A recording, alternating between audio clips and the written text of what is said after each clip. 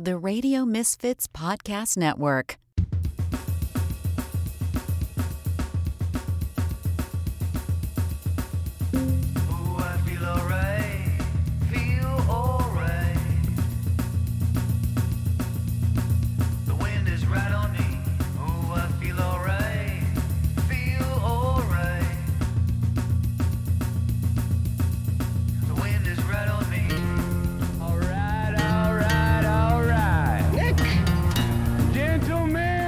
Your buddy, kind of guy you can drink a beer with. Start your engine!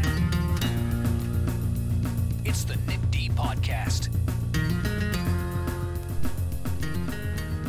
All right. Hello, it's the Nick D Podcast. Indeed, you just heard that. I am your host, Nick DiGilio. Welcome. It's episode 171 here at the Radio Misfits Podcast Network.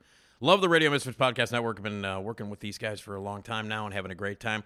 Best podcast network in the world.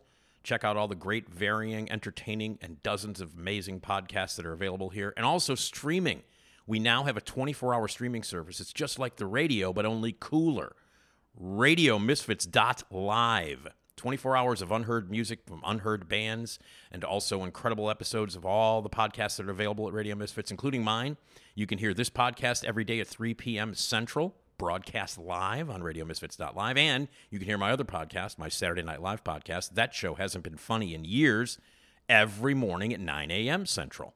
So you can hear my two podcasts and all the other podcasts available at Radio Misfits on a great streaming service that you should check out. It's free, RadioMisfits.live. All right, it is episode 171 of the Nick D Podcast. Jim Ryan is going to join us. He's my buddy. He's my friend. He's your pal. He's the music guy. He writes music reviews and interviews great musicians, goes to concerts. We talk about his music experience.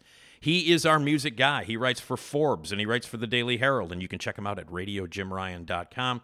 Joins us once a month to talk music, and we've got a ton of music to talk about as we wind up the summer.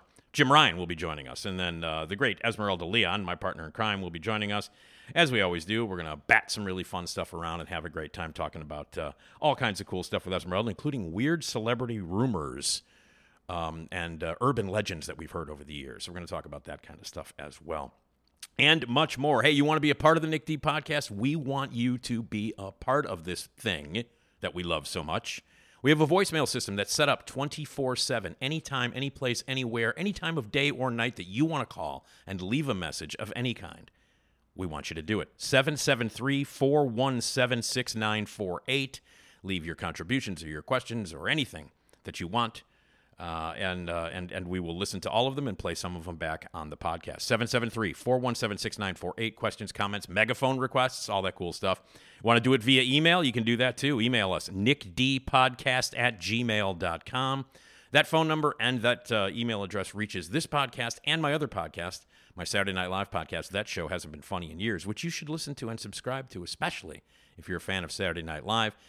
New episodes drop every Wednesday at radiomisfits.com, and it is a fun podcast to do. It's all about Saturday Night Live, and I love it, and hopefully you guys love it too. And so subscribe to that too. Also, hey, you want to be a sponsor on the podcast, you can do that too.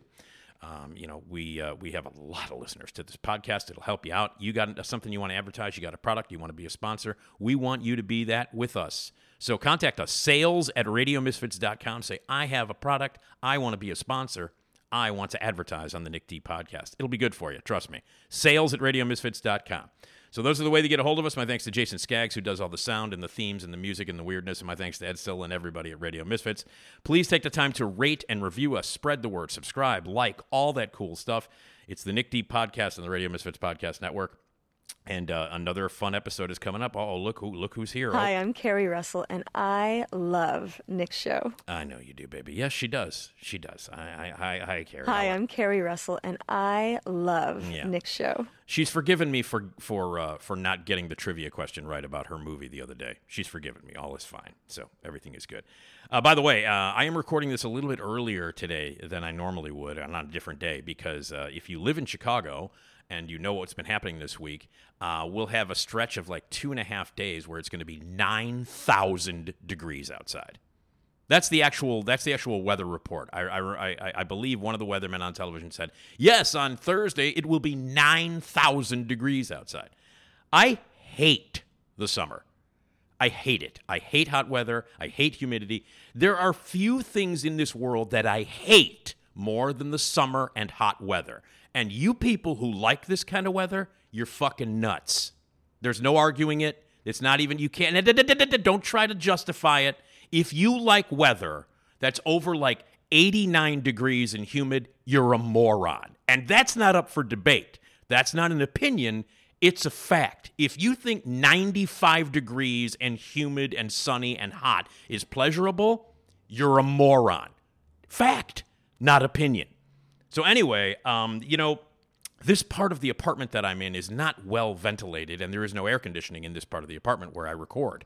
So I'm recording it early today because it's going to be 9,000 degrees, and you hear how miserable I get when I just talk about hot weather?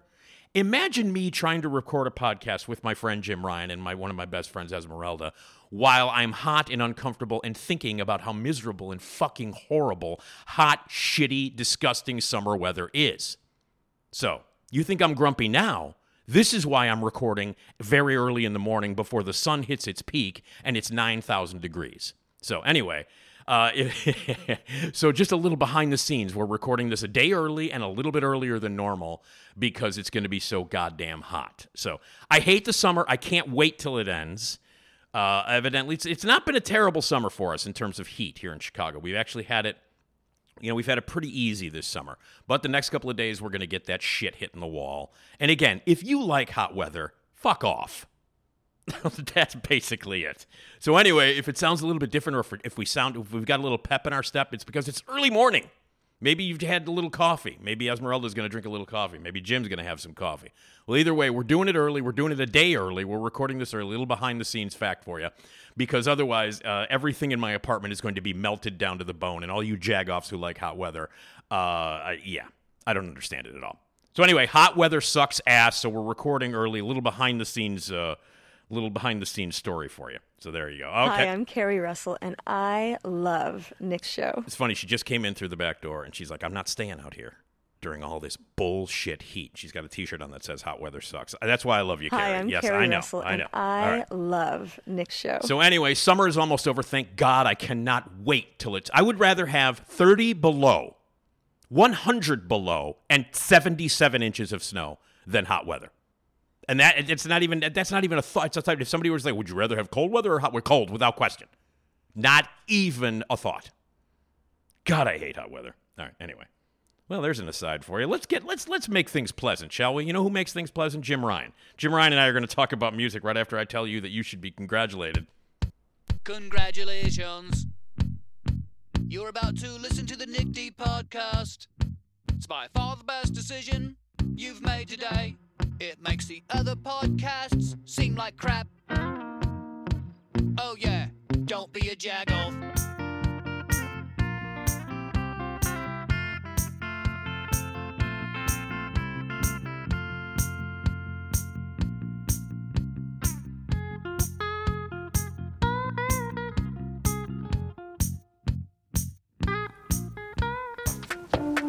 Oh, we have a treat for you. Jim Ryan. Oh, he is on the lion. Jim Ryan. I am about to pour a big bowl of Jim Ryan down your ear hole. Jim Ryan. 5, 4, 3, 2, 1, go. Have you ever met a man named Jim? Last name Ryan. Or last name Ryan. First name Jim. Well, this particular one, he writes concert reviews. Interviews musicians in golf fancy shoes. Now's the time we turn up the microphone louder so we can hear what Jim Ryan has to say.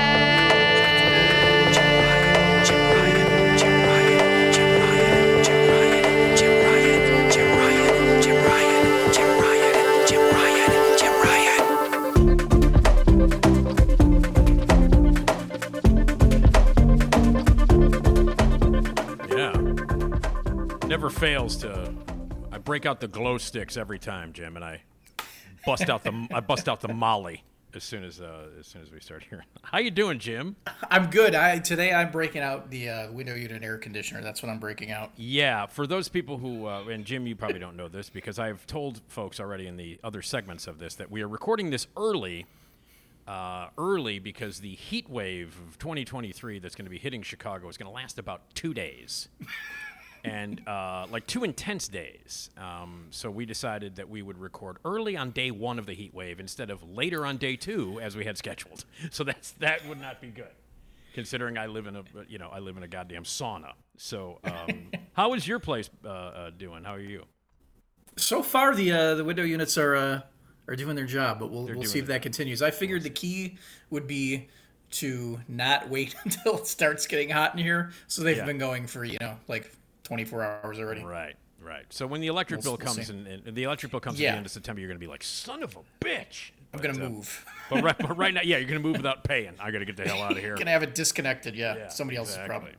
Jim Ryan is with us. He writes about music for Forbes and for Daily Herald, and he is radiojimryan.com and all that cool stuff. Been busy here. I'm looking at the concerts that you went to and the interviews. Man, you've been having some crazy busy stuff happening. It's been quite a summer. Yeah, it's All right. Well, let's get to some of it, shall we? Yeah. By the way, you haven't done this yet because you just got off the phone with Andy Summers. Very briefly, right? Andy Summers being the guitarist for the greatest band ever, The Police, and he rules. And who is that now? Is that 2 out of the 3? It's 2 of the 3. 2 of the 3, and the other one you don't want to talk to because you don't like him. But I have no problem talking to Gordon. I can speak with Gordon. Okay, you speak to Gordon, but it's only going to be until like 1983, and then you're going to go, I don't want to talk about anything post 1983. We are only going to talk about The Police at Comiskey Park, which I miss dearly, and that's it. That's all we're going to talk about. That's it. Just Police at Comiskey Park. That's it. Not even Dune. You won't even talk to him about Dune. You got to talk to him about Dune. If it's a video call, if it's a Zoom call, and I can hold up photos from Dune, yes. That would be the first question I'd ask him. He'd be so pissed. Like if I had Sting, to talk to Sting, I'd be like, all right, first thing is, what was it like working on Dune? He'd be like, I'm leaving now. So that, the tantric arts, is it an art? What do we refer to that as? I don't know. It's something. Can he still bang for 10 hours? Is that the thing? I hope so. God, not in this kind of heat. But not in this kind of heat. Well, I bet he's just like, I'm on hour 7. I'm fine. Anyway, somebody so gets Andy Sting Summers. some water. Sorry. Andy Summers. So first of all, what was the occasion? And you don't need an occasion to talk to goddamn Andy Summers. He's the best. Right. He's coming to town for a couple shows here in the Chicagoland area. Okay. Which is very exciting. Are you going to go to any of these? I would hope I would go. When is it? Do we know? Do we have the dates? Do we know? Yeah, I'm pulling up the dates here. Andy Summers, guitarist for The Police, who is done some soundtrack work, and he's written a book, and he's worked with Robert Fripp. He's been in other bands. He's incredibly talented. Yeah, he's been busy. He's in 2021 he put out a book of short stories that he had worked about 3 years on. That was kind of his pandemic thing. Yeah. And he's also got a brand new book of photography out called At a Glance, which kind of compiles a lot of his photography over the years. It seems to be focused kind of specifically on photos in which you can see somebody's face, and it kind of sets a bunch of different moods.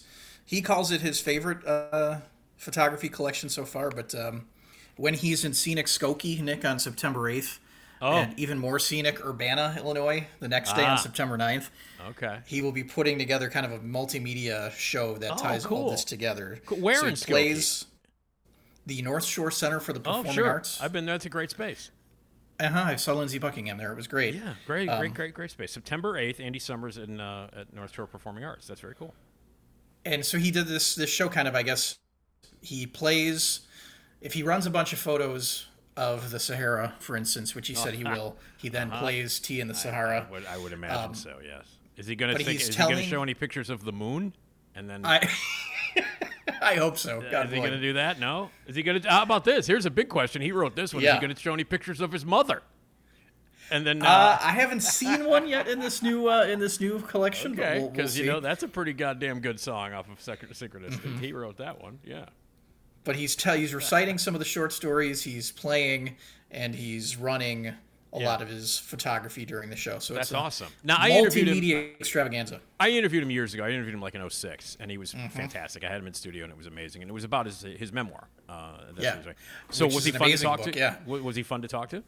He's excellent. Yeah, he's one of the, like, in the last couple of years, I've spoken with a lot of these artists who are getting up there in age, and every now and then there's one or two who stick out as being particularly sharp.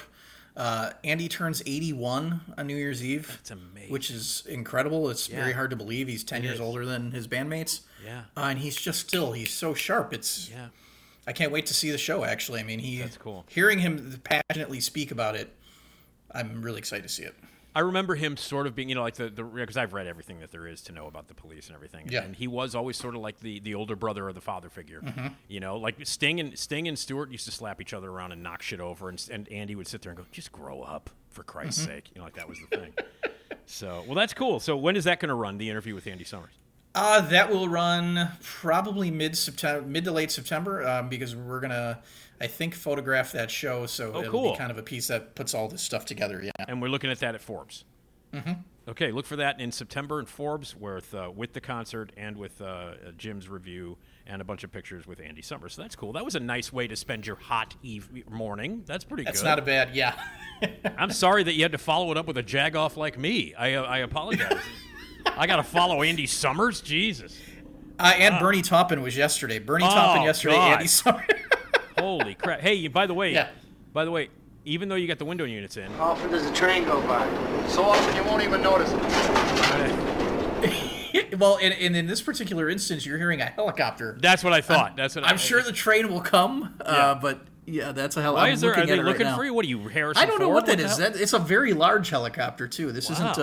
It's not one of the news ones I used to be in. It's not a CPD one. I don't know what that is. Oh, that's right. For people who don't know, you did ride up in the helicopter when you were doing traffic, right? I did do that. Yeah. Yeah. Was that fun? Like, hey, here's your traffic report from Jim Ryan.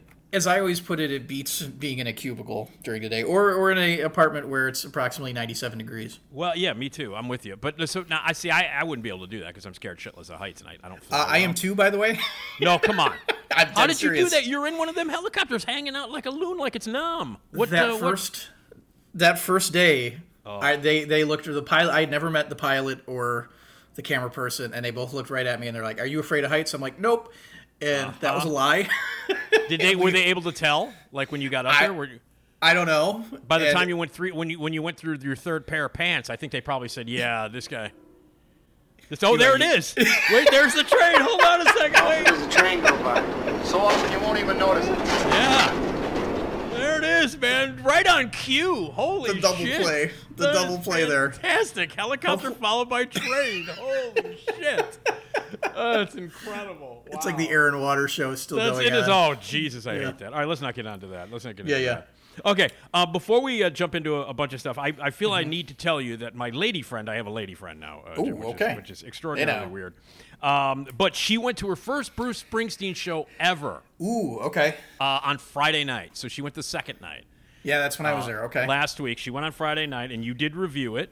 But you also, the night before, you went to Max Weinberg's Jukebox at the Park West. Yeah. So Julie, my lady friend, had never seen Bruce Springsteen before and was like, in the middle, like, okay, Bruce Springsteen, whatever. She went because a friend was from out of town with her son, and she was like, I'm going to go. The helicopter's making another pass, by the way. Oh, okay. Well, it's fine. We're okay. But she had never gone before, and she was complete. It was like one of the best. She said one of the best concerts she's ever seen, and she's like in the middle on Bruce, like not the biggest Bruce fan in the world, and it was her first time seeing him after many, many years, and she was incredibly impressed. Now, I know a lot of people who are Bruce Springsteen fans who went both nights and thought it was great, and you've seen him before, obviously. Mm-hmm. And what did you think? What on that Friday night? What was your thoughts on that show?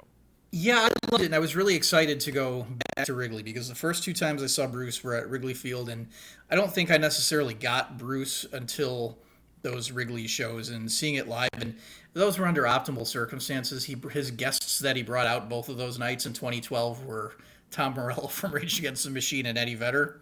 So it's hard to beat that experience. But I saw him a couple years later. I think it was like 2016. He came through. It's the last time he came through Chicago, and he did The River in full, which I love The River. It's great, but it was the wrong venue. It was at the United Center. It's this introspective singer-songwriter album, and it just dragged at times at the United Center. It's not the most. It's not the. You don't. When you listen to The River afterwards, you're not going to do a happy dance when you listen to The River. That's not. That's not something you're going to do. But that is a weird environment to do that. Yeah. Yeah. So I was very excited to see him again in a place where he's going to deliver the hits, where it's going to be this communal experience with 40,000 people, which it very much was at Wrigley Field. So I loved it. I thought it was fantastic. Yeah, Julie could not speak more highly of it. She just had the grandest time, which is awesome. Now, but you went the night before to see Max Weinberg, his jukebox at Park West. I did. And what's the setup for that? Like, I know it's the night off. They played Wednesday, and then they played Friday. So Max decided to play on Thursday at the Park West. And now, was there a buzz in the air that maybe Bruce was going to show up, that kind of thing? Or I'm sure that was kind of on people's minds, doing it the off night like he did. He doesn't do this very often. He kind of, and this just wound up being a perfect storm that enabled him to do it. He doesn't really tour with a band per se, but he does these shows under the moniker Max Weinberg's Jukebox. I think the last time he was in Chicago, he did it at City Winery in like 2018 maybe.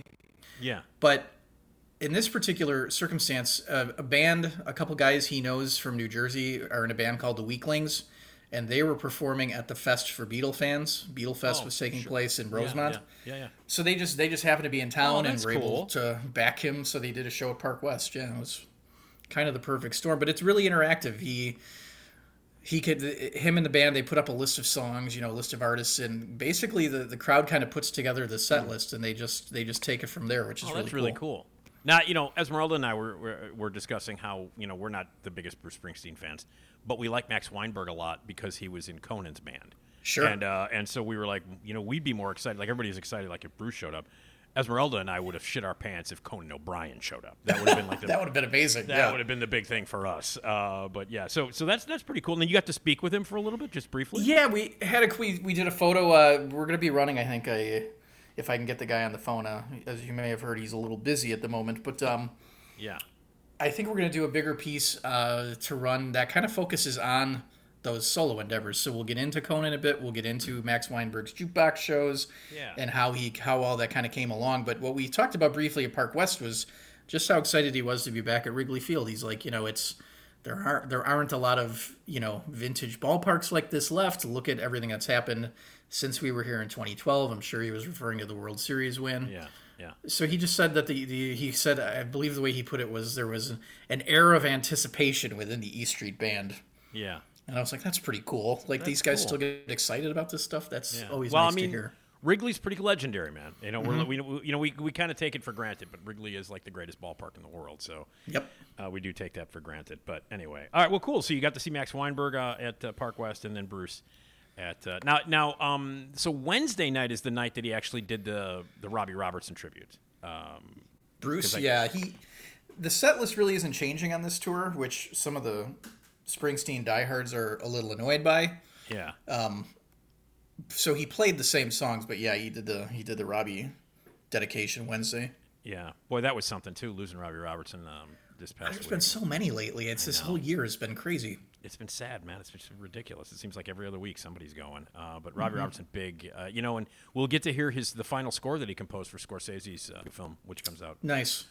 There's one member of the band left now, right? Yeah, just one of the original band. Yeah. There's Richard Manuel. Exactly. Is it Richard? I think you're right. I think that's right. Yeah, I think you're right. So anyway, all right. Well, Bruce Springsteen kicked ass at Wrigley, and then Max Weinberg. Did you go to Pink? I did not go to Pink. I've seen Pink before, and she's excellent. Mm-hmm. She played the night after, so and then somebody else just played. Wrigley. Who the hell somebody else just played? Yeah, Wrigley? Was it? Shit, I can't was remember. it Nick Jonas? No, was it Harry Styles? Maybe I don't know. One of those pop stars. Yeah. One of those guys showed up. Now, but more importantly, you went to Bret Michaels' Party Gras. Man. Now we got to get to that. Forget Bruce Springsteen, Max Weinberg. Forget Andy Summers. Screw those guys. Bret Michaels' Party Gras, baby. What the hell is that? Explain that to everybody who was there. I love your description of it that you sent me in the email that you sent me, telling me bullet points as to what we're going to talk about. But you, my friend, I want to hear so much about Bret Michaels' Party Gras, baby. I can't even describe to you how excited. Tell me about it. He's trying to create. We'll see if it works, considering that tickets for Tinley Park were available on StubHub for $5 the night of the show. We'll see if this has enough staying power to come back for year two. But what he's trying to do is create a Lollapalooza type, traveling festival thing. Yeah. with a little older demographic. Right. As catered to by Night Ranger. Yeah. Jefferson Starship. Who's left in Jefferson? Because everybody, who's because it's what is Marty Balin's dead, right?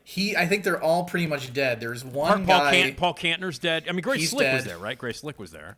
No, Grace Slick wasn't even there. No, she's alive. I know she's alive. I know. Wait. Against all odds, she's alive. Yeah. Grace is. Let's see. I'm looking up the lineups right now. Who the hell? Wow. Okay. Now I went to go see. Did I haven't talked to you since I went to go see? We haven't talked since I went to go see Foreigner and Loverboy. Right. You texted me that day, and I got to admit, I was a little. I don't remember what the hell I was going to instead, but I was a little jealous. And that was at the incredible Tinley Park facility as well. Oh yeah. Are you aware that there's not one fucking original member of Foreigner in that band? Yeah, which is pretty amazing. They are almost very literally a cover band. They are a cover band, and because I thought Mick Jones was going to be there, and because I know that he sporadically shows up on the tour, and I had heard, he's going to be playing in Chicago, and I went, okay, cool, at least Mick Jones will be up there. And then as soon as they started, I'm like, Mick Jones isn't up there, and it was a goddamn cover band. And by the way, are you familiar with this guy, the lead singer of Foreigner? Yeah, Kelly something or other. What's what his name? What a jag-off this guy is. Have you ever seen him? Yeah, I saw Foreigner. I saw Foreigner in Dallas, Texas, prior to a NASCAR race. That's right. We talked about that. That's right. So did this jag-off take 15 minutes between songs and do every goddamn lead singer rock cliche ever? Oh God! I you know what? Luckily, it was a short set, so probably not. Unbelievable, dude! It was unbelievable. Like he would not shut the fuck up, and it was like everything he said was lead singer 101 insincere bullshit, where he wouldn't shut up. At one point, they did like an acoustic set. Like he goes, we're gonna just what everyone's been clamoring for on a farewell tour. We're gonna take it down a little bit, man. And he brought everybody down, and they all sat on stools, and then he jived with them for a few minutes, like, hey, by the way, man, we just want to make sure that you know this. He seriously said this, Jim. I want to make sure that you know this. We're playing our instruments, man. Nothing's on tape. These mics are live. I'm like, get the fuck. Get out of here. We didn't play on the songs originally, but we are playing on them tonight. Exactly. And so, he's introduced the band. This guy, Pete, he's one of the best bass players in the world. You know him from Dokken. I'm like, get the fuck off the stage. You know him from Dokken. Get out of here. So this guy would not shut up, okay? And as a cover band, they were good. They sounded like Foreigner. They were good. But this guy would not shut up. At the end, when they came out for the encore, because they haven't played, I Want to Know What Love Is yet, and they got to get the entire audience to sing that. So he comes out and he starts crying. I'm not kidding you. Yeah, he's like, why? So many people have supported us through all these years. I'm like, dude, you haven't even been in the fucking band for all these years. I'm like, how long has he been in the band? 2008, I think. Oh God, you gotta be Jesus. No, and then at one point during the acoustic set, he goes, I wrote this one. And I'm like, well, piss break, because nobody's gonna know this. You wrote this in 2008. Nobody cares about songs that were written after 1979. No, 82 or 83. No, 84 or 85. Yeah, I want to know what love is. I mean, that's what, Footloose? Yeah. What are we talking there, 83? Yeah. 83, 84. Because when 4 came out, 4 and 4 was 82, I think. So, yeah. Now, I'm going to see Lou Gramm, by the way.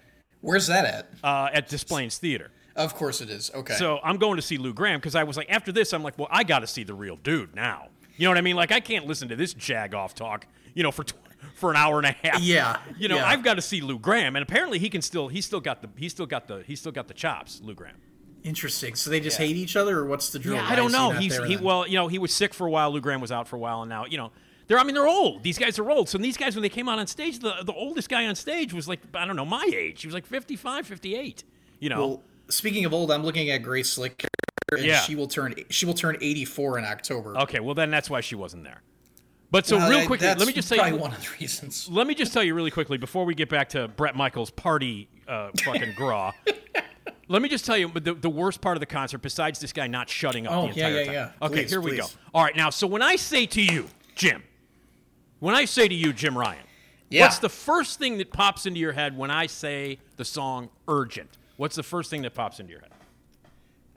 Was it on like a Burger King ad at some point? No, about the song itself. About the song? The actual song. What stands out for you about the song Urgent? One of saxophone, live sax? There you go, my friend. Okay, one of the greatest saxophone solos in the history of a rock song is in Urgent, arguably. One of the greatest saxophone solos, Beautifully performed, classic, comes in. The song is great. Urgent is a great song.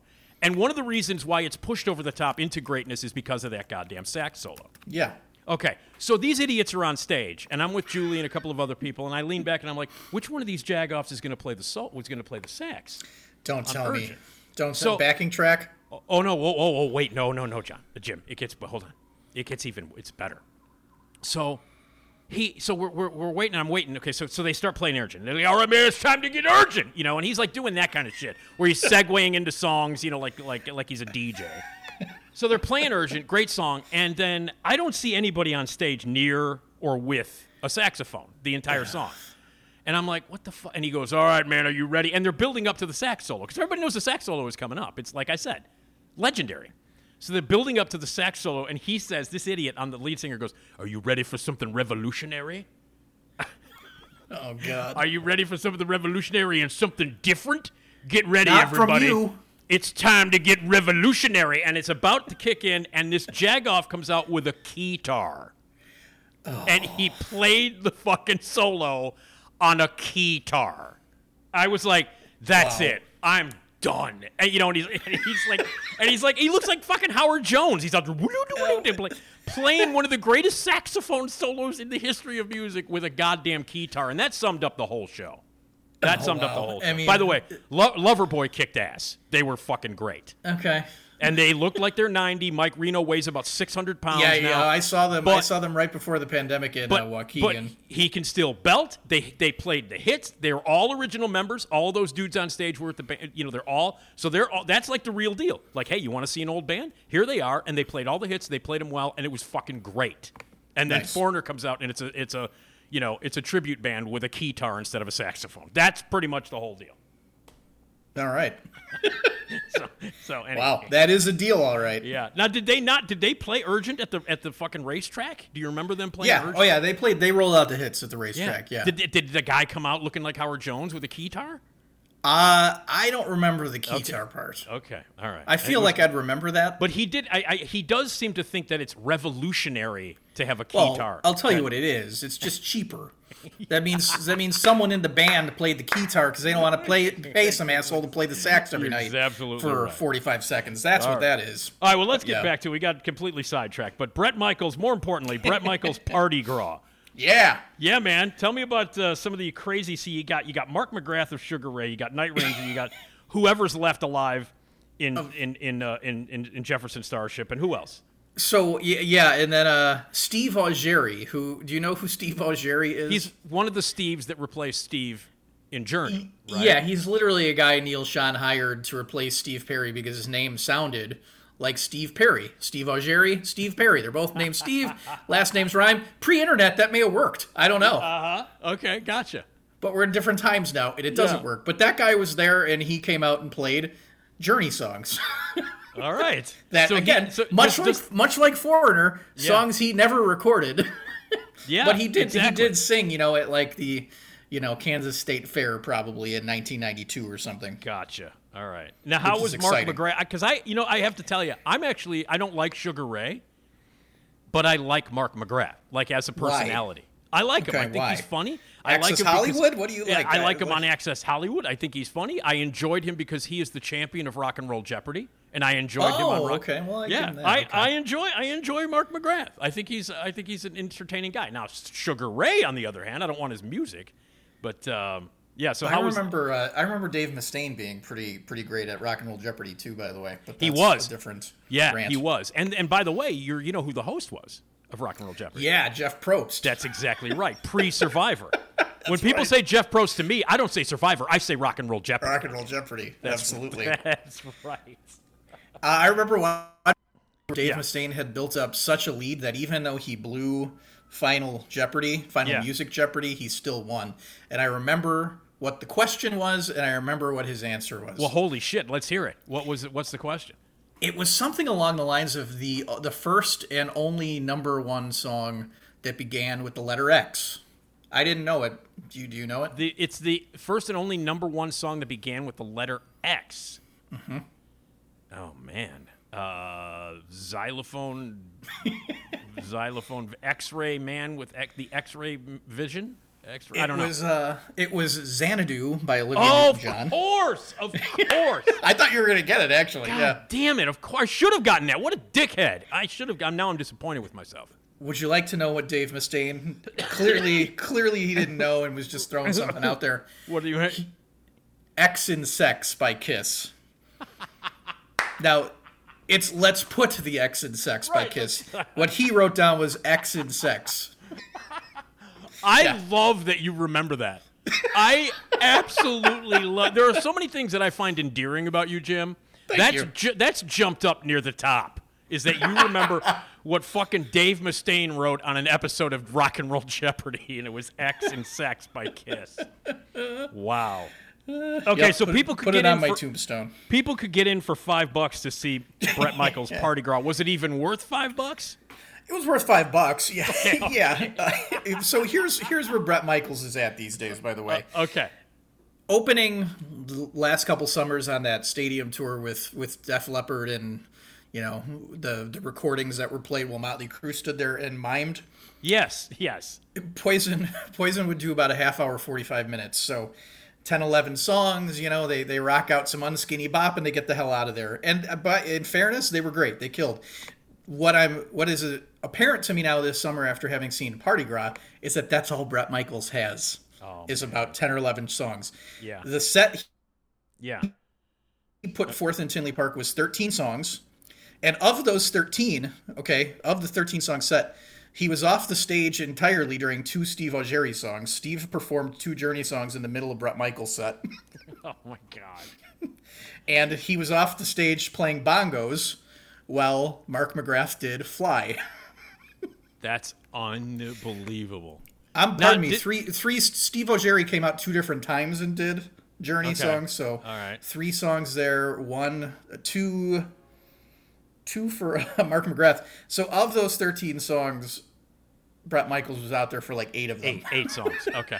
Did he bring out any of the sluts from his tour bus from that show, the Bret Michaels Rock of Love? Remember Rock of Love?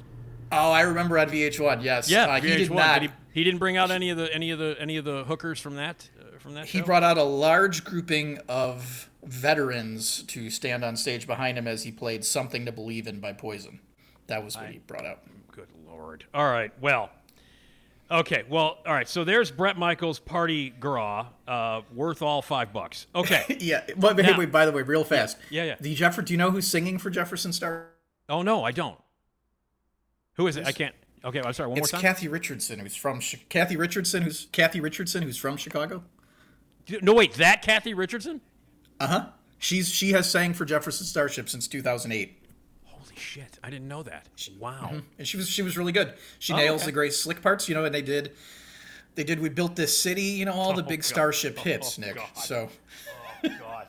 We built this city. Oh my God. All right. Well, there you go. Bret Michaels Party Gras coming to a town near you for $5. Mm-hmm. Uh-huh. All right. Now listen, you went to Quebec for the Quebec City Summerfest, and I bring this up only because you saw fucking SAGA, but you weren't paying attention to SAGA. I was paying attention for the most part. All right, because you took a picture. It was storming. It was raining, and you took a picture, and you were not looking at the stage. And I was like, do you understand that motherfucking SAGA is playing behind you? And I wanted to capture the moment. Now you're making me feel like well, I don't know if you know how much people I that love Miranda Lambert yelled at. I don't know exactly. I don't know if you know my love for SAGA. I'm not sure. I think we've talked about this. And selfies? No. And no SAGA. I've just yeah. I mean, you know my love for SAGA. I do. I'm familiar. That nobody in America likes except me. Correct. So, did you even? Are you familiar with SAGA or anything? Did you watch? SAGA? Yeah. No, I knew. Yes, I knew of SAGA, and I went in and watched the set. SAGA would not allow any photographers to shoot their performance, which I find they're in Quebec, man. That's hilarious. Yes, they're seriously in Quebec. It's like seeing Springsteen at Wrigley. I mean, that's fucking SAGA, man. You don't play around with SAGA. SAGA, Tom Cochrane. I mean, this was really you had the best that Canada had to offer, and the best that America had to offer. And Triumph. Triumph is Canadian too. Mm-hmm. Triumph is Canadian as well. Triumph, SAGA, Tom Cochrane. Come on, man! I would be there all day. I'd be there all day, eating back bacon and fishing. It would be great. But Foo Fighters were there. Weezer was there. Imagine Dragons, like actual bands that people give a shit about. Except so tell me a little bit about that. It was great. This festival, this was kind of fascinating to me because I didn't really know much about the festival model in Canada versus the festival model in the U.S. Yeah. Canada really supports the arts in a way that the American government does not. Mm-hmm. So would you care to guess? Now, this festival goes on for 11 days, not Holy 4 shit. like Lollapalooza, 11 or 3 days? like Riot Fest. 11 days. Wow. You can buy an 11-day general admission pass and go all 11 days. Would you care to guess, given that like a Lollapalooza 4-day pass costs like $450 or something or whatever it is? So 11 days? 11 days, yeah. Do you want to guess? I don't know, $1,000? 140 Canadian, which came out to $106 US. That's unbelievable. That's unbelievable, man. So that's first. You're in this beautiful setting in Quebec City, right? And it's $106 for an 11-day pass. That's incredible. And they know that not everyone's going to be able to go all 11 days, so the pass is interchangeable. So if you and I looked at the lineup and you went, well, I got to see SAGA on Friday, and I went, well, I can't go that day, but I really do want to go see, the Imagine Dragons. Yeah. Yeah, that's more likely to come out of my mouth. Yeah. Then I could give the pass to you. I could give the pass to whoever. Oh, that's so cool. The passes are interchangeable. So Canada handles the festival thing in a way America has not and will never. That's which something, is man. fan-friendly. That's amazing. That's so cool. Wow, we should learn from that. We won't. We won't. Wow. Well, how were the bands? Fascinating, right? How were the shows? How many days did you go? I went for 5 days. Wow, dude. Yeah, Man. and it was beautiful. I mean, so we would walk. So the festival also doesn't start till later in the day because they want to encourage, tourism. They want you to walk around the city and spend money, and that city is beautiful. It's super hilly. It is beautiful. It's beautiful. Yeah. But we would go walk around and peruse the city and then walk over to the festival. I think the first day we were there, my phone said we did 24 flights of stairs because everything is so hilly and 9 miles. Yeah. But I mean, it's beautiful. And then you go to the festival and the prices are affordable. I bought that poncho I'm sporting in that lovely SAGA photo was $6. Look at that, man! $6. A beer was like $8. $8 for Food's a beer. expensive. $6. Yeah. Food is expensive everywhere at the festival and outside the festival. It's expensive everywhere, but otherwise, I have great things to say about Canada. You can save up your money for food if you're going to spend $106 on an 11-day pass. Right. I mean, that's crazy. Right. Wow. It's wild, right? That's amazing. So overall, yes to the Quebec City Summerfest. Mm-hmm. Yeah, and Foo Fighters. I have nothing but good things to say about it. Obviously, Foo Fighters they're always great. Were they great in Canada as well? They were great. Yeah, Foo Fighters were great. Ann Wilson was awesome. Oh, she rules. Imagine Dragons aren't my thing, but they're super entertaining, I guess. Yeah. Weezer, We Missed Green Day was there the following weekend. So, yeah, I mean, they had huge acts. Did Foo Fighters bring SAGA out? They did not. They brought out Dave Grohl's daughter. God damn it. All right. Mm-hmm. Well, I think every band should have brought SAGA out just because they're... I agree. Couldn't agree more. Yeah, that's right. That's why you weren't paying attention. You took pictures while the goddamn show. I was... Oh, good Lord. I'm just giving you shit because nobody cares about SAGA in this country except me. And I'm the biggest SAGA fan in the world. All right. On a serious note, let's actually talk about this. Lin Brehmer passed away, as we all know. Ah, yes. Incredible dude, amazing guy. The first guy that called me when I got fired from GN. That's amazing. But that's him. That's him in a nutshell. That's him in a nutshell, man. The first guy that when it hit Feeder's column, the first person that called me, like literally the first time my phone rang, was Lin. And I knew him, and we all love him, and he was great. He was obviously a gigantic music fan, a gigantic Cub fan. And they did a concert at Joe Shanahan and everybody at Metro put together an amazing concert, which you were not able to attend. But Bob Mould was part of the lineup. You got to talk to Bob Mould, who is one of my favorites artists in the history of music. So tell me a little bit about your talk with Bob Mould, and then a little bit about the Lin Brehmer celebration. Yeah, what amazed me even as much as maybe more so than the Lin Brehmer celebration concert was the way the Cubs really got involved in a proactive way. it was Lin Brehmer Day at the Cubs game that day. Yep. With music scheduled in Gallagher Way, to commemorate that, plus a bunch of really high-end food experiences because it was a foodie. Yeah. I thought all of that was really cool, and a lot of this is going toward. So the Lin Brehmer celebration concert took the place on the annual Metro docket of the Hot Stove Cool Music concert this year. Right. Because Lin was a huge part of the Hot Stove Cool Music. He was involved in, when it got to Chicago in 2012, he's been involved ever since. He was co-MC. Yep. All these things, hosted the always train wreck on stage live auction as only he could. Right. Right. But so this year's the Lin Brehmer celebration concert took the place of that this year. One of the big things that Hot Stove Cool Music endows is the Peter Gammons Scholars, a series of scholarships named after Peter Gammons, and they launched this year at Metro the Lin Brehmer Scholars. So. Oh man.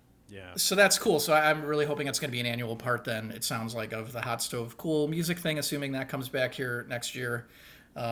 And I think it's a cool way to commemorate him. So they were raising money for that. There's T-shirts available where the proceeds go toward the scholarship fund. But all that was really cool. And I mean, Bob Mould's just a lovely human being, and he speaks so eloquently about Lin.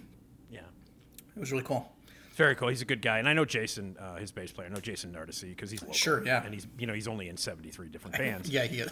But Jason's a good guy. I've known him for a long time, and so it's great. And Bob Mould is. I mean, he's just unbelievable. And everything that I've heard about the celebration, the concert, and everything was amazing. It's been a pretty stunning year for the Metro, right? I mean, the celebrations have been going on. The anniversary celebrations. You got Cheap Trick, and you had all these incredible bands, and Joe has been in his element, man. Joe Shanahan's just been just running on all cylinders this year. It's amazing. Yeah, it's been crazy. All the bands coming through for that. What is it, 40th anniversary? 40th anniversary of the Metro. Yeah. Metallica, Green Day. I mean, that's wild. It's amazing, and it's still one of the greatest venues in the world to see a show. It really is. Mm-hmm. Let me segue here because I'm a professional. One of the bands that I saw when they were up and coming at the Metro. You see where I'm going to go with this? Yeah. See where I'm going? Was Possibly. Pearl Jam. I saw Pearl Jam. Yeah. I saw Pearl Jam. You were at those Metro shows? I was, yes. That's I was amazing. at one of those Metro shows. Which one were you at? I actually saw them open for Nirvana one time. Ooh, okay. At Metro? Yeah. Which was ridiculous. Because they were what? They opened for the Chili Peppers there once, I think? Yeah, Chili Peppers is the other time Asylum? I saw them. I didn't see that show, but I saw them open for Chili Peppers. So I've seen Pearl Jam in the Metro. We were just talking about the Metro, and now we're going to talk about... Oh, look, you see where I'm going as a segue? I got all these radio awards that are sitting on a coffee table in the other room gathering dust because I could segue like this. That's why. You're a pro. You talked to Stone Gossard. You see how I knew? You knew I'd get there at some point. I love that guy. Yeah. He's just seems like a really solid human being. It's the second time I've talked to him, and he's just seems like a really decent guy.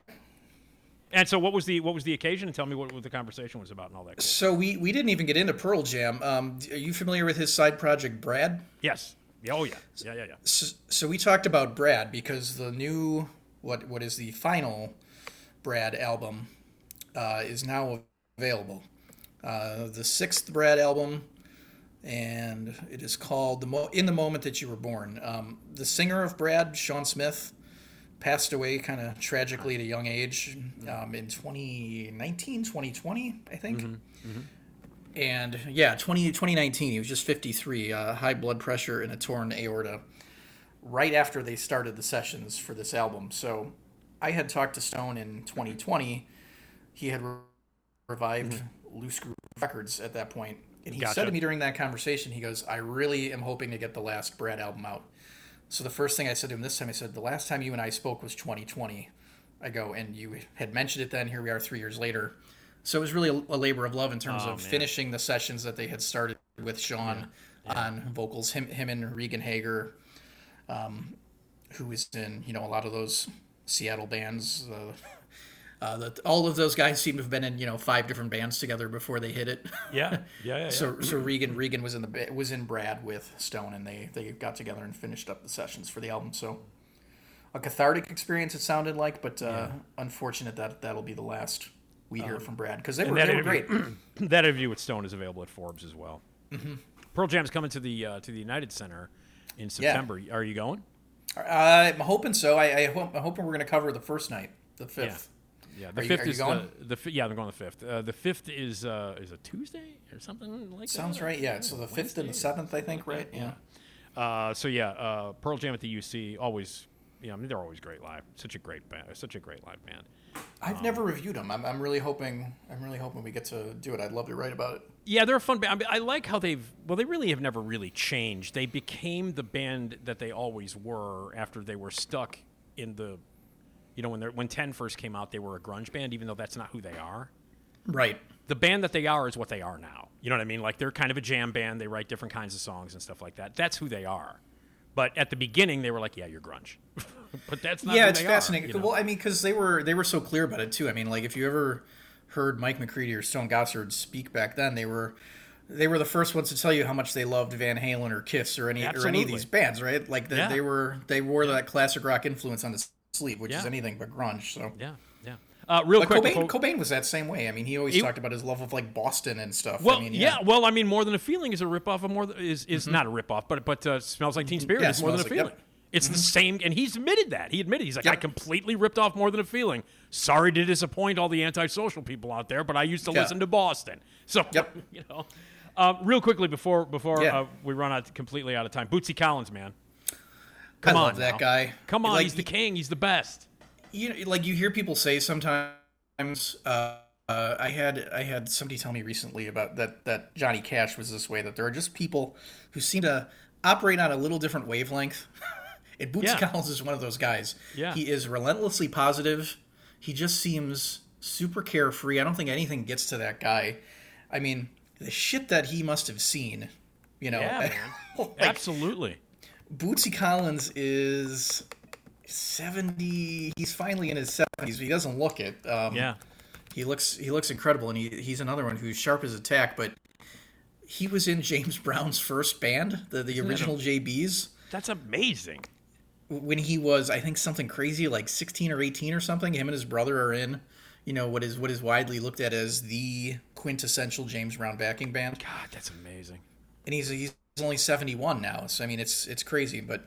And he was you talked to him specifically about music education. What's that all about? Yeah, he works with a non-for-profit called Music Will, who works to create a music curriculum, because you look around today and you see it's one of the first things cut, especially in public schools, is music and arts in the classroom. So Music Will has put together a curriculum. Like did you have music in school at all ever? Yeah, we did. Yeah. Like I had it when I was a kid. We took piano 1 day a week. And it's classical piano. It's nothing that relates to a kid, right? So they've taken and formed this curriculum that gets into contemporary music, that gets into a lot of different genres of contemporary music, so that it appeals to kids. They make sure that teachers are trained in this curriculum so that they can relate to kids. And Bootsy's pretty involved in that. He gave the keynote speech at their event a couple of weeks ago. Yeah. And I mean, he's really he had band and he had music and everything in school, and he credits that for, where he's at today and kind of making it out of, some of those, high school situations where he said that the fact that he had band was what allowed him to make it through math and science and history, the rest of the day. It's a great message too, man. Yeah, it was pretty lovely. He's a good guy. All right, Bootsy Collins, you can hear about that at Forbes, and all the stuff that we've been talking about, the concert reviews, the interviews, all that stuff. You can find it at Forbes, Daily Herald, and at RadioJimRyan.com. What are you looking forward to? What are you seeing in the next couple of weeks, or who are you going to interview besides Andy Summers, which we covered at the beginning? Who else you got? What else you got coming up? I always try to have these prepared because I know you're going to ask, and I don't even remember what the hell's coming up. Guns N' Roses. Guns N' Roses is this week at Wrigley Field. There you go, Guns N' Roses. It's not selling very well, so you can get a $10 ticket and go enjoy that at Wrigley Field. Somebody awesome is opening, and I don't like Guns N' Roses, but somebody awesome is opening. Who's that? The Pretenders are. That's right, the Pretenders. That's right. Are doing an hour set, by the way. So when you see 5:30 on the ticket and think that sounds early, that is exactly when the show starts. It's not the Doors. So get there at 5:30 and you can see the full hour set by the Pretenders. Well, you're going to want to see who may blow Guns N' Roses off the stage. That's not even going to be Jim, that's not even a question. I know. That's not even a question. The first time I saw the Stones at United Center, the Pretenders opened, and they blew the Stones off the stage. The Pretenders rule. I would see, if I were going to go to that show and the tickets were cheap, I'd go, I'd see the Pretenders, and I'd fucking leave. That is the way to do it. That's it, man. All right, well, Guns N' Roses, you'll get a full report on that. Check out Forbes. You can check out Daily Herald and Jim Ryan. And we'll talk to you next month, Jim. Always a pleasure, my friend. Thanks, Nick. All right, man. Watch out for those helicopters, man. The train's coming by. They're coming. Oh, my God. All right, see you later, Jim. Later. All right, it's Jim Ryan. He's the best. How often does a train go by? So often you won't even notice it. Esmeralda Leon is here. Esmeralda, yeah. Esmeralda Leon, yeah. Esma, I'm talking about that Esma. Esmeralda Leon, yeah. Esmeralda, yeah, yeah. Oh, Esmeralda Leon, yeah, yeah. Get yourself some Esma. Love me some Esma. Esmeralda Leon, yeah. Esmeralda. Oh, yeah. Esmeralda. Esmeralda Leon. When you hear that, you know it's time to talk to Esmeralda. Hi, Esmeralda. How are you? Hello. How are you? I'm all right. Are you? Because now I already confessed to our subscribers and our listeners that we are recording a little bit early and in the morning, and a day before we normally record because it's going to be 17,000 degrees outside. Right. It's supposed to be real bad. Yeah. And I hate hot weather. I think we've discussed this before. I think you and I are in agreement on that if it gets above like 85, and especially if it's muggy, it just sucks, and it's supposed to be 100 today at some point. Yeah, I'd rather cold because you can layer on. Yes, exactly. Heat you can take off, but once you get down to skin. Right. What are you going to do? Remove your skin and just walk around like a skeleton? Although I'd like to walk around like a skeleton. That would be kind of fun, right? Although I don't know how comfortable that would be.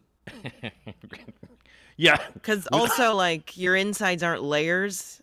Or they are layers, but, I don't think you can easily pull them off like you would skin. Yeah, I can't. I'm having a really hard time removing this tendon. You'd really have to like lay it out. Yeah. Lay it out so you'd know where to put it back. Right.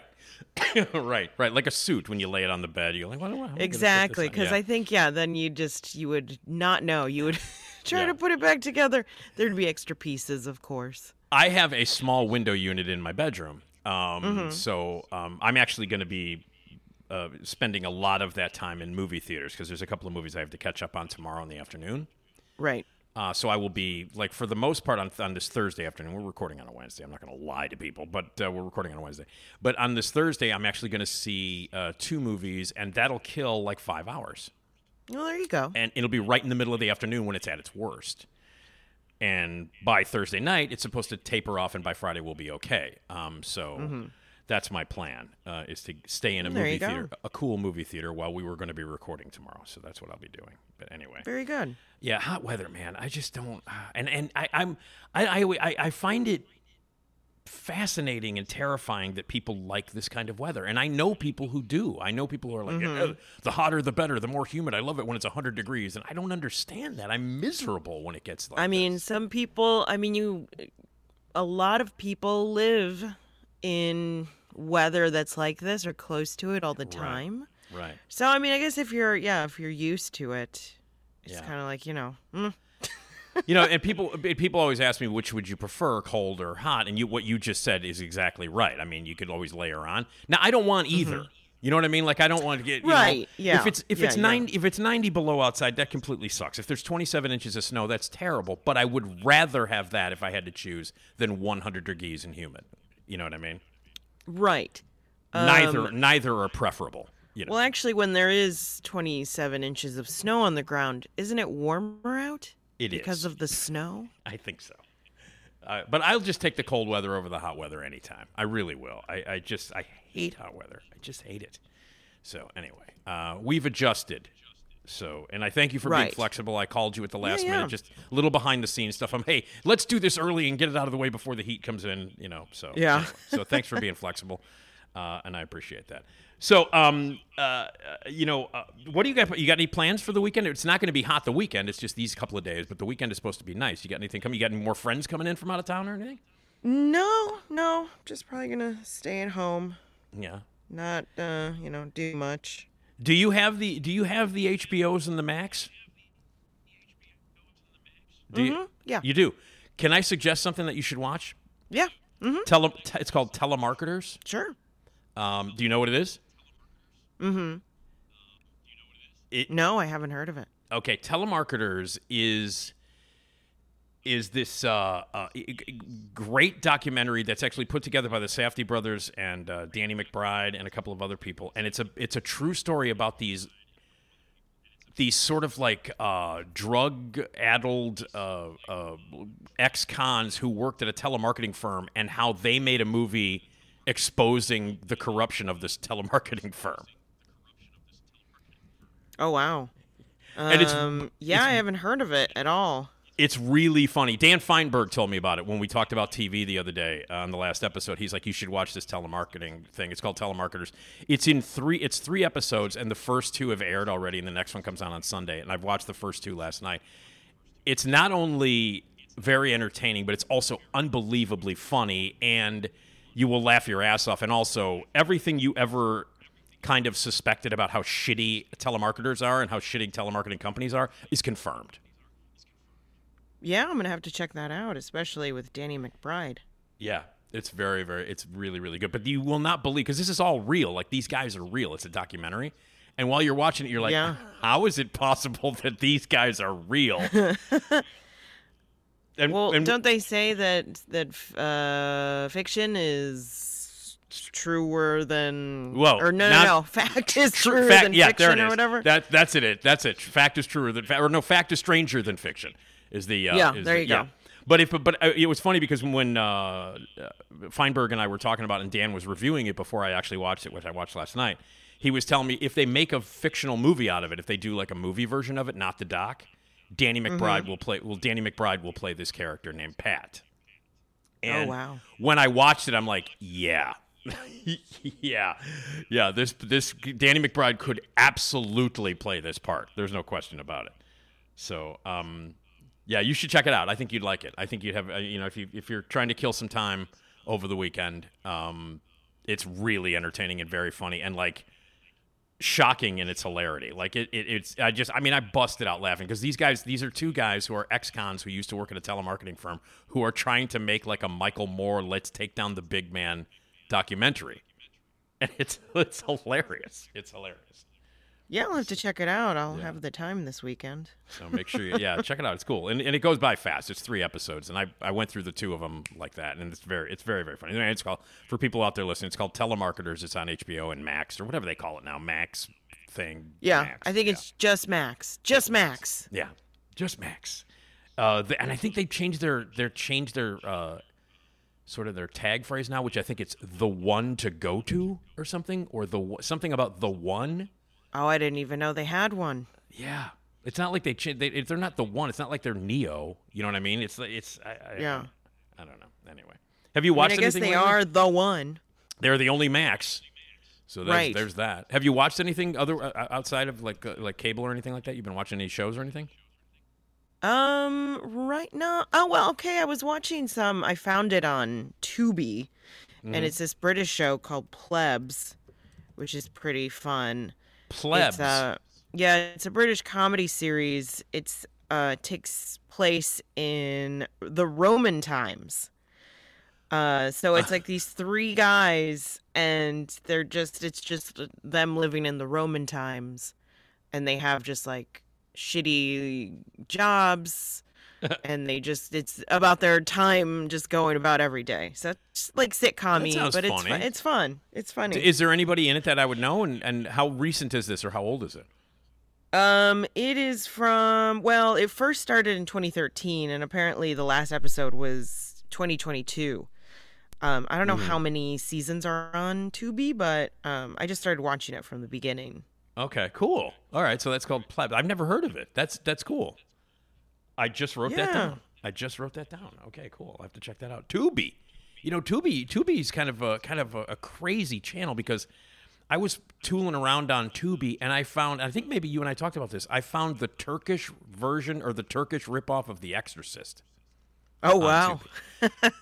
And it was a movie that literally came out about 8 months after The Exorcist came out, and it is like on almost a beat for beat, frame for frame, complete ripoff, only with $2 budget of The Exorcist. Oh, interesting. It's got to be seen to be believed. I mean, it's in Turkish, and it is completely batshit. I can't even remember. Like, if you Google Turkish Exorcist ripoff, I can't remember what the title is, but you can Google that. You can see the fantastic poster. It is. I found that it was on. I was like, wait a minute, how the hell is this? And it was on Tubi. Like, of all channels, like, they've got, like, Tubi has the weird Turkish ripoff of The Exorcist. What? Yeah, it's kind of fun. Like, the stuff you can find. Yeah. On like Tubi, Fubo. Right. Yeah. I mean, even on the other one, the regular weird one, Pluto TV. Right. Yeah. I mean, no, seriously. I mean, those are like free, and they're out there. But man, if you do a little search, if you take a little time and do a little search on those channels, you're going to find some crazy, weird, often fucking cool stuff. Yeah. Yeah. For sure. Well, anyway, if you're ever in the mood to watch the complete ridiculous Turkish ripoff of The Exorcist, yeah, it's worth watching because it's really out there. I mean, it's just unbelievable. It's one of those things that they should show at midnight in at the music box when everybody is like drinking. It's just completely insane. You should bring it up. I should see if we can powers that be. I should ask Ryan over at the music box. Hey man, you ever think about showing the Turkish version of The Exorcist? Yeah, or it'd be fun to kind of show both. Yeah, do like a little double feature. Yeah, and then like 2 people will show up. It'll just be me and 3 other people laughing at the Turkish version of The Exorcist. So anyway, wait a minute. Hi, I'm Carrie Russell, and I love Nick's show. Hi. She's got it. By the way, she's got a hi, Carrie. Hi, I'm Carrie Russell, I know, and Carrie. I love Nick's show. She's out on the back porch, but she's got a little window unit out there to keep her. Oh, good for her. To that keep seems her cool. like a bit of a waste, but okay. Yeah, I don't know how well it's gonna work, but. So anyway, as long as she stands right in front of it, I think that's what she's going to do. She's only got about 6 feet out there, so it's a very small. It's a small place, and she's got her her press and her iron and everything where she makes her t-shirts. So it's very crowded out there. So and it's going to be hot because she makes t-shirts out there too. It's going to be very hot for Carrie out there. Yeah, well, booming business. She can't. Can't leave it alone for a day or two. She's got a lot of back orders for the Turkish Exorcist T-shirts that she's doing. I mean, she does a lot of Facebook advertising. She does. She's very good at it. So anyway, this article that I sent to you, which has weird celebrity rumors in it. Mm-hmm. I wanted to talk about that, like crazy, ridiculous celebrity rumors. Had you ever heard of any like weird celebrity rumors when you were a kid? Because I got a couple that I had heard when I was younger. I mean, none that I knew, like that.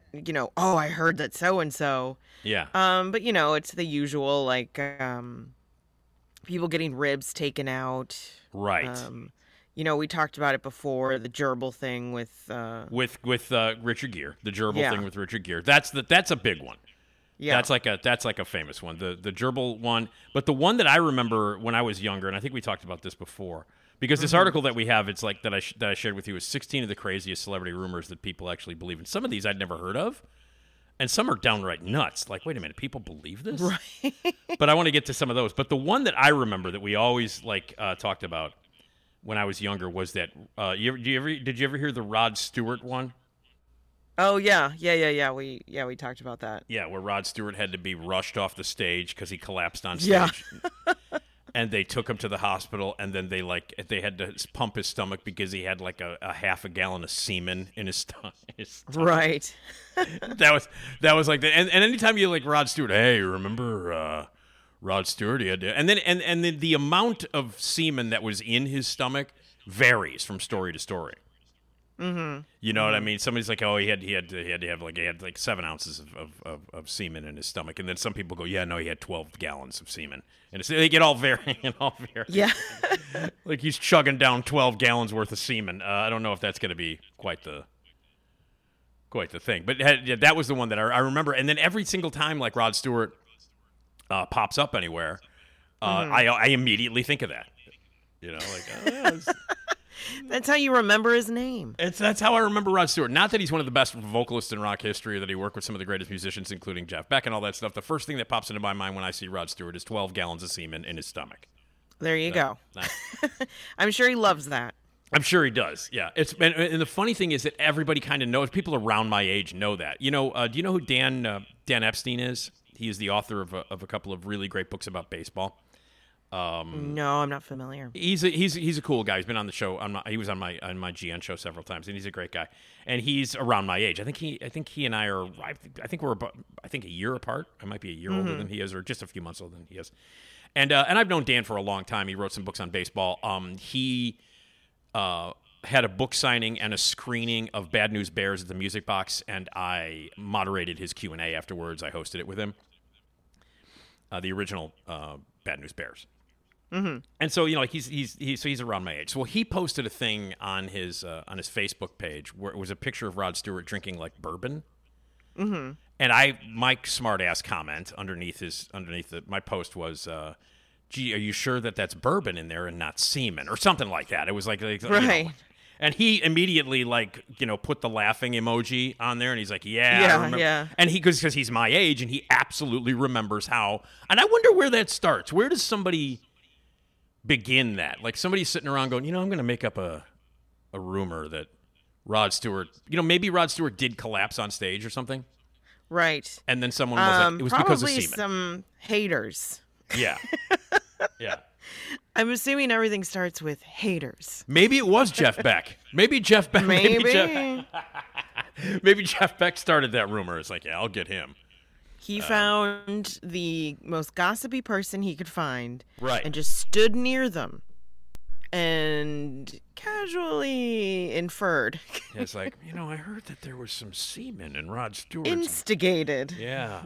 And then the gerbil thing, where does that start? Like, because, obviously when Richard Gere started to get popular, they were like, well, I think he's gay. And so they started gay rumors, and then that led to gerbil up the butt rumors, which, of course, are absurd. Yeah. But that still to this day is a thing. And like even in interviews over the years, Richard Gere has had to go, look, I know there's a gerbil. There's a gerbil rumor out there. I mean, it's clearly has gotten back to these people. Yeah. I actually, another show I found on Tubi. I'd never seen or heard about this, but it's called The Freak Brothers. Right? So it's based off that comic, The Fabulous Furry Freak Brothers. Oh yeah. Now is it animated? Yeah. Okay. And this is like from 2021. Okay. But there is a scene where a guy dies and they have to go up his butt to grab some weed and a gerbil runs out. So do they make a Richard Gere joke? Still a joke. No, you just see the gerbil run out. Right.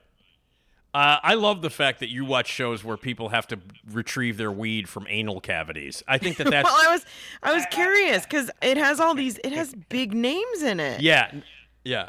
Well, who's behind? I've heard of it, and there are some big names, right? I mean, this is. So Pete Davidson, John Goodman, Right. Woody Harrelson, Tiffany Haddish. So I was like, well, I have to see what this is. Yeah, yeah. And it's funny. Okay. It's okay. Yeah. It's weed humor, a lot of weed humor, I would imagine, right? Yeah. I mean, if you got Tiffany Haddish and Pete Davidson in there, there's going to be weed humor because they've been known to smoke a doobie or two in their lives. Yeah. Yeah. All right, The Freak Brothers. Mm-hmm. Also available on Tubi. When you're done watching when you're done watching the Turkish version of The Exorcist. Yeah, check out. Just go take a dive into Tubi. Yeah, you'll find something. There's something in there for everybody, I think. Yeah, I just love that. I love the way that you so nonchalantly were relaying the plot. It's like, yeah, they had to go retrieve their weed from some guy's ass. Yeah, And a gerbil runs out. So yeah, the joke is still alive. That's fantastic. You can't go wrong with a gerbil up the ass joke. That's a great one. All right, well, let's take a look at this article. And I'm looking at the very first one. That if you scroll all the way to the top, then the very first one, of course, involves Nicolas Cage. Nicolas Cage is a vampire, is a rumor. Right. I mean, he played. Well, he wasn't even a vampire. He thought he was a vampire, right? In Vampire's Kiss. Yeah. But in Renfield, he plays Dracula in his last movie. In Renfield. Oh, right. He plays Dracula in that. Yeah. But I mean, I could see it. Yeah. But here's what it's funny because it says the creepy rumor first sparked in 2011. After a vintage photograph went up for sale on eBay, the sepia-tone shot from 1870 was a portrait of a man who looked uncannily like Nicolas Cage. And then they listed the picture as Nicolas Cage is a vampire. And then, of course, he was in Vampire's Kiss, and they said here that during an interview in 2012 with Letterman, he told the host, "Now look, I don't drink blood, and the last time I looked in the mirror, I had a reflection." Yeah. Well, that's the thing, too, wouldn't it? Oh, well, it could have been before he got turned. Yeah. Right? Yeah, that's right. If you want to try to play the rumor. That's right. I mean, he could also just be a time traveler. There are so many things that Nicolas Cage can be, right? Yeah, like, why didn't anyone think of that? They immediately go vampire. Nicolas Cage never had a gerbil rumor, right? I don't think so. No, Nicolas Cage never had 16 gallons of semen in his gullet. That didn't happen. So let's go right to vampire. And because he's so good in Vampire's Kiss. Like, he literally is. I mean, that's my favorite Nicolas Cage performance of all time. I mean, it really is my favorite of all time. So, all right, so Nicolas Cage is a vampire. I don't believe that one. Do you believe that one, Esmeralda? I think that's a rumor then. No, it sounds like it could be, but yeah, unfortunately, no. No. And it would be cool if he was, though. If he was actually a vampire. Sure. I'd be kind of questioning. I'm like, who turned Nicolas Cage? Yeah, who turned Nicolas Cage? And do they regret it? And if I work with Nicolas Cage on a movie, what's the insurance? I mean, what are they going to do? If I get bit,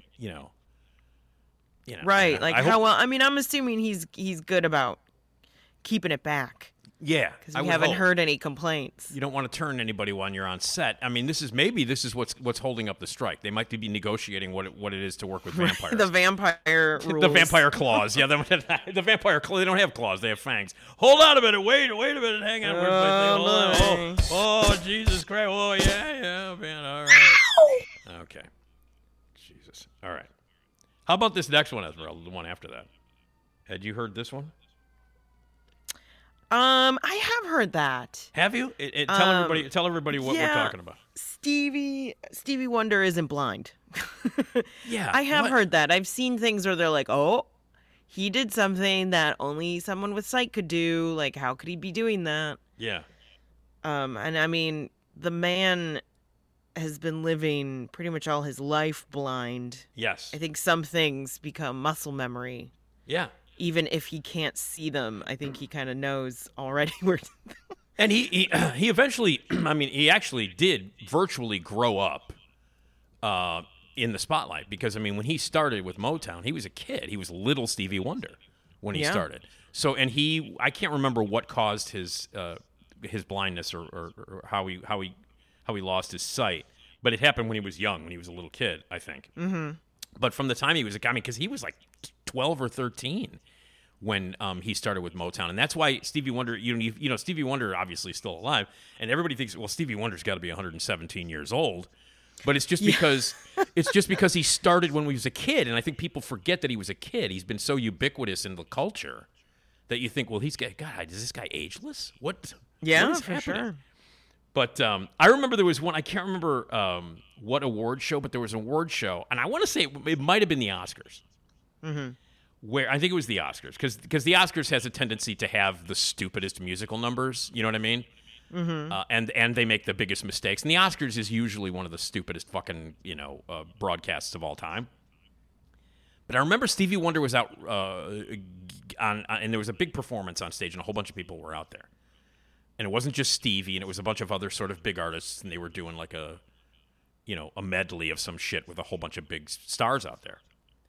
And I remember watching this, and everybody left the stage except Stevie, and he couldn't leave. He couldn't get off the stage. Oh, no. Everybody left him out. I was like, wait a minute, you left a blind guy out on stage. So maybe they thought it was true. Maybe they thought he's faking it. So they left. But I literally remember like everybody leaving stage, and there's Stevie just kind of sitting there going, anybody going to help me off the stage? It's terrible. It's awful. It's awful. But maybe they thought he wasn't really blind. Like maybe those people on stage. Well, here's the thing. There are so the thing that's kind of spurred it on is apparently in 2010. Okay. Stevie Wonder was with Paul McCartney at the White House, and apparently during the performance, Paul accidentally knocked a mic stand over, and then they caught this on camera that Stevie Wonder caught the mic stand. And he put it back in place. So people think like, oh, he can see. It's like, no, he can probably have he feels like that thing fell. Yeah. So he probably knew how to catch it. He knew where it was. And his other senses are heightened because of that too. You know what I mean? Like he's aware of everything around him despite the fact that he can't see. That's pretty funny though, but he caught the mic and put it back. Yeah. That's pretty cool, man. That's pretty cool. That's pretty badass.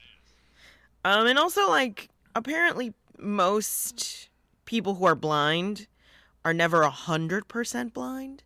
Okay. Like there might be like a little bit of light or a little bit of something. Like shadowy stuff or a little bit of, yeah. It might be that like they can't see perfectly clear at all, but it's not like that it's completely pitch black. Not for most, I believe. Yeah. So who knows? Who knows what Stevie can see?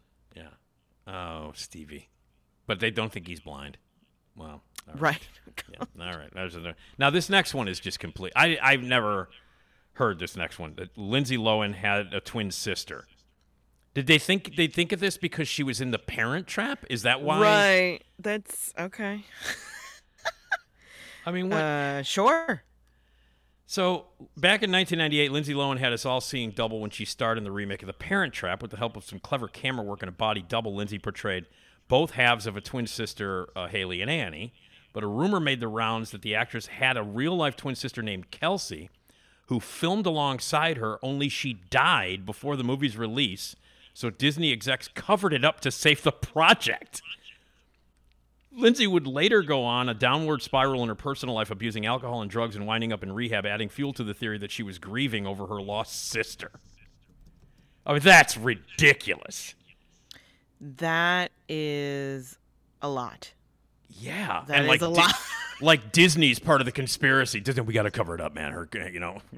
Yeah. I mean, those are, that is really quite a way to go. Oh my God. That's why she was drinking in the mid-aughts. That's why she was out with Paris Hilton and those idiots getting hammered every night, ruining her career. That's why she did it. She ruined her career. You remember when Lindsay Lohan was like awesome for that time period, and then like and how quickly she spiraled out of control? That was so sad. Yeah. Because I loved her. I mean, like after Mean Girls, I was like, this girl is gonna I loved her, and I thought she was amazing, and I literally was like, she's gonna win an Oscar someday. And then, man, oh man, she fell down that weird TMZ Paris Hilton. I mean, being a child actor and growing up in the spotlight, gets to some people. And her parents, or her mom's like a stage mom, her father's a jagoff, like that was right. And she's got sisters too. One of them dead, obviously. A twin that died. No. Do you remember now? You're younger than me. So how old were you? You're 10 years younger than me. So how old were you? No, you're 18 years younger than me. What the fuck is wrong with me? How old were you when Mean Girls came out? Were you in high school when Mean Girls came out? So Mean Girls came out 2004. Right. I was a junior in college. You were a junior in college. Oh, you were. Okay. Yeah, that makes sense. Right. Yeah, I graduated high school in 2001. 2001. Okay. So you were in college when Mean Girls came out. So it wasn't one of those movies that spoke to you as a teenager or anything. No. Yeah. I do love that movie though. Yeah, it's great. Oh, it's such a great movie, and she's great in it. But anyway, and and we all mourn her twin sister. Kelsey. Her twin That was sister, secretly Kelsey. covered up for the movie J- The Parent Trap. By Disney. Disney covered it up. Actually, I wouldn't put it past Disney to cover up something like that. Knowing what kind of that is true. Disney's pretty slick. Yeah. Trying to cover up problems. And they own everything, so it's like they could I'm sure that they own some sort of shady X-Files company, that can cover up conspiracies. Oh, I'm sure. Yeah. The Lohan. All right, how about the one after this? You care to share this one with everybody? So the next one is Mr. Rogers has tattoos. Now, which maybe he could. I don't know. I don't know. I mean, I don't find that one. That's not as insane as Nicolas Cage as a vampire and Lindsay Lohan has a dead sister. That was covered up. Mm-hmm. Mr. Rogers having tattoos is not really insane. I mean, it could be. I mean, did he serve? He served in the Navy, right? Didn't he? I think. Yeah. So that's kind of where they go is that he served. He was a hardcore U.S. Navy SEAL sniper during the Vietnam War, and that he has tattoos from that time. Right. So, but actually, no. The military actually came out and they said that he would have been too old to enlist in the Navy at the time. Okay. Oh, for Nam. Mm-hmm. Yeah. I mean, he's for when they're giving off this rumor. Right. For time period, it wouldn't have worked. He was a sniper in Nam. Well, no, he wasn't because he was working on TV shows in Pittsburgh and during the Vietnam War. Yeah. He wasn't a sniper in Nam. But no, but that would be pretty cool if he had like a badass tattoo, like he took off his sweater. Hi, kids. He took off the sweater and it just said "kiss my ass" on his arm or something. I mean, we don't know. Yeah. He could have something. He got a Metallica tattoo or something on his. Yeah, something for him. just an inside joke between him and King, whatever his name is. Not King Vitamin. King Vitamin was a cereal. What was do you remember the King's name on? King. Was it King Sunday? King Sunday, King Dickhead. What was his? I don't think it was King Dickhead. I don't think that was it. Because King Vitamin was cereal. King. And there's people screaming at their device right now. Right. Oh, I'm sorry. Wrong day. King Friday. King Friday. There it is. Yes, King Friday. That's right. Yeah. Right, King Friday. And I remember finding King Friday creepy when I was a kid. He does have a creepiness to him. So does I forget her name, but I think it's maybe it is Lady woman? Elaine. Yeah. Yes, the old woman, I believe, is Lady Elaine. Right. I always found that all to be kind of creepy. And I liked Mr. Rogers. I don't think I liked it when he went to Friday Land or whatever it was called. Well, I mean, that was like the big thing. They took the train in. I liked it better when he was just in the house going, "Do you like lemonade?" Just hanging out with himself. Yeah, putting on his shoes and shit. I liked that. I don't know if I was crazy about him taking the train to Weirdo Land. I was always like, "What?" Well, it's the land of make-believe. Yeah. I always liked of all those kid shows, those PBS shows. Of course, I loved Sesame Street when I was a little kid. But the one that appealed to me the most was Electric Company. Yeah. That was the one that I love. Rita Moreno was on that. Bill Cosby was on that. That was the show that's the one that appealed to me the most. Like Mr. Rogers, I always thought was, he's okay. Weirdo Friday and all that stuff. and Zoom always annoyed me with the kids. You remember, you might be too young for Zoom. I never watched Zoom. I remember seeing the reboot of it, but yeah. Well, when I was a kid, too old for it. When I was a kid in the 70s, Zoom was huge. Zoom was like, there was a girl named, if you Google her, Esmeralda, Google Bernadette Zoom. Google Bernadette Zoom. And what'll pop up is a little Asian girl doing weird shit with her arms. Oh, yeah. That's what will pop up. Bernadette Zoom. That's the only thing. That's the only thing about Zoom that I remember, other than I found the kids to be annoying. Right. and I knew the address because they sang the zip code. Because it was in Boston where they taped it. It was 02134. Send it to Zoom. I remember that. I remember the 02134. Send it to Zoom. And I just remember they all wore the same striped T-shirts. And I found all of them annoying. I'd watch it, and I'm like, these people are fucking annoying. But then I was fascinated by Bernadette because she did weird shit with her arms. Yeah, I think, that's probably the main... She did that on her audition, and they were like, you're in. You're in. You got that. What are you doing? I'm just doing some weird shit with my arms. Okay, you're on.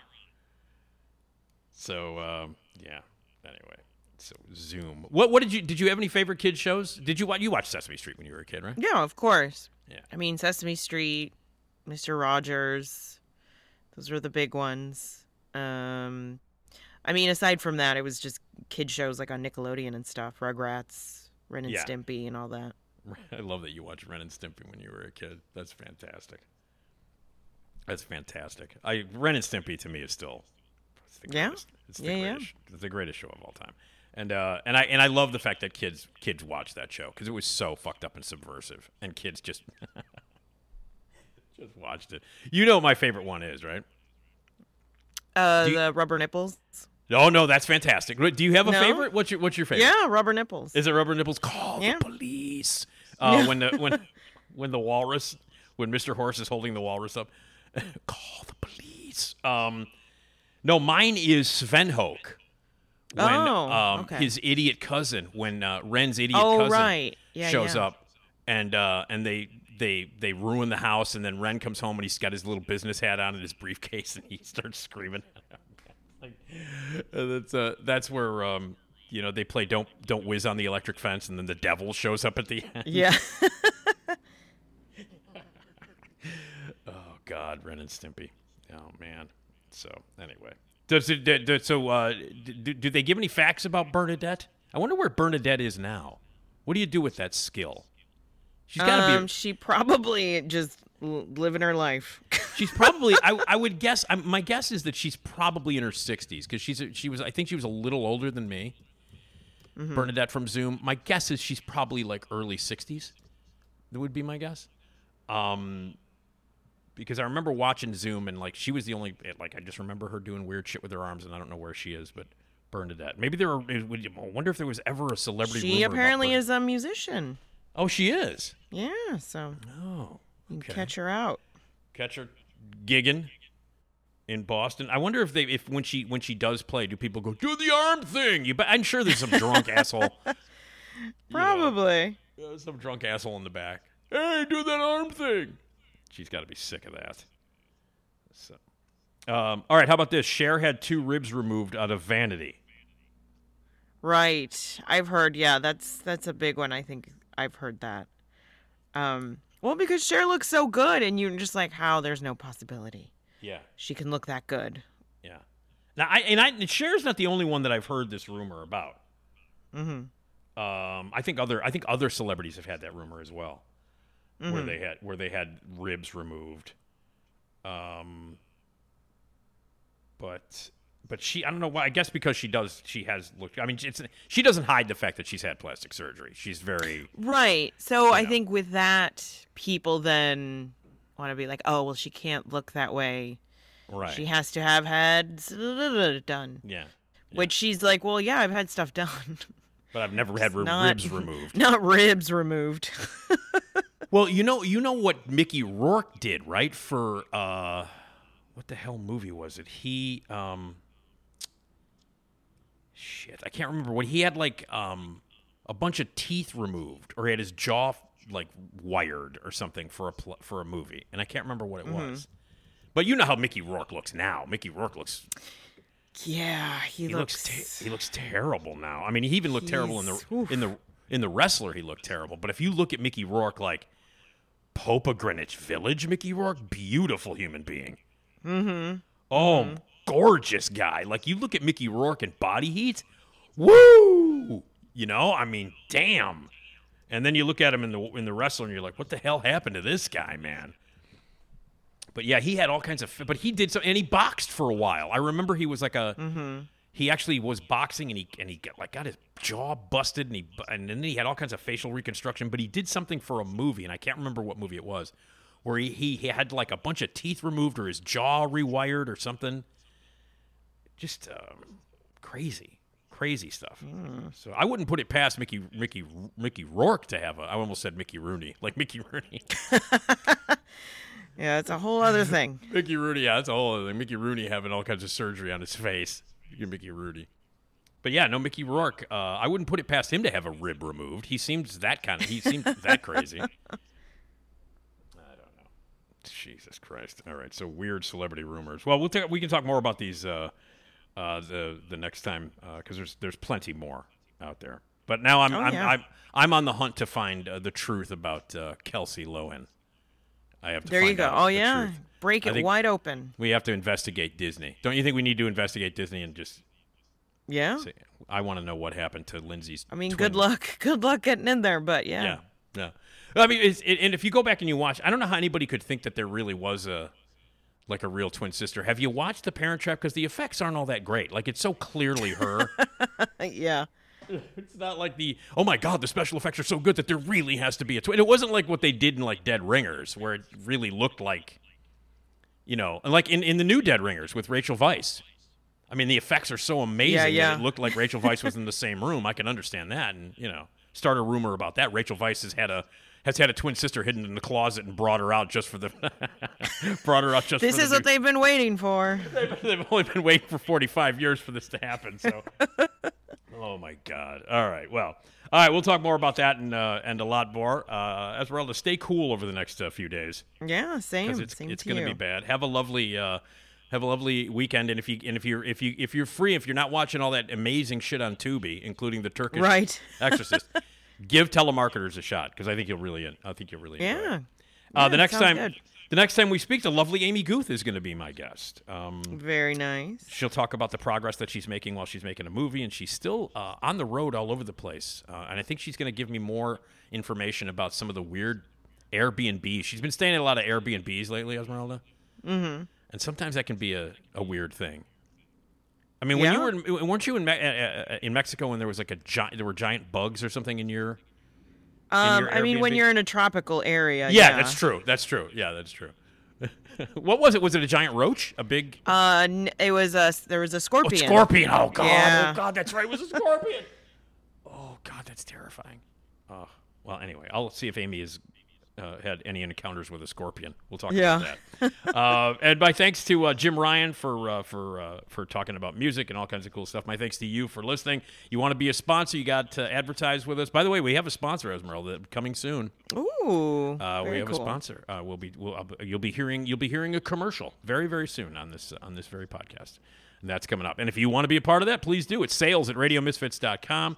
You want to be a part of the Nick D Podcast voicemail system is open 24/7, 773-417-6948. Email us anytime you want, nickdpodcast@gmail.com.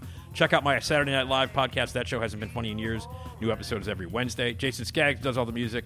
Rate and review us on every platform. Spread the word. Thank you to Ed at Radio Misfits. And Esmeralda, thank you to you. Yeah, thank you. We'll talk to you next time here on the Nick D Podcast. The wind is right on me.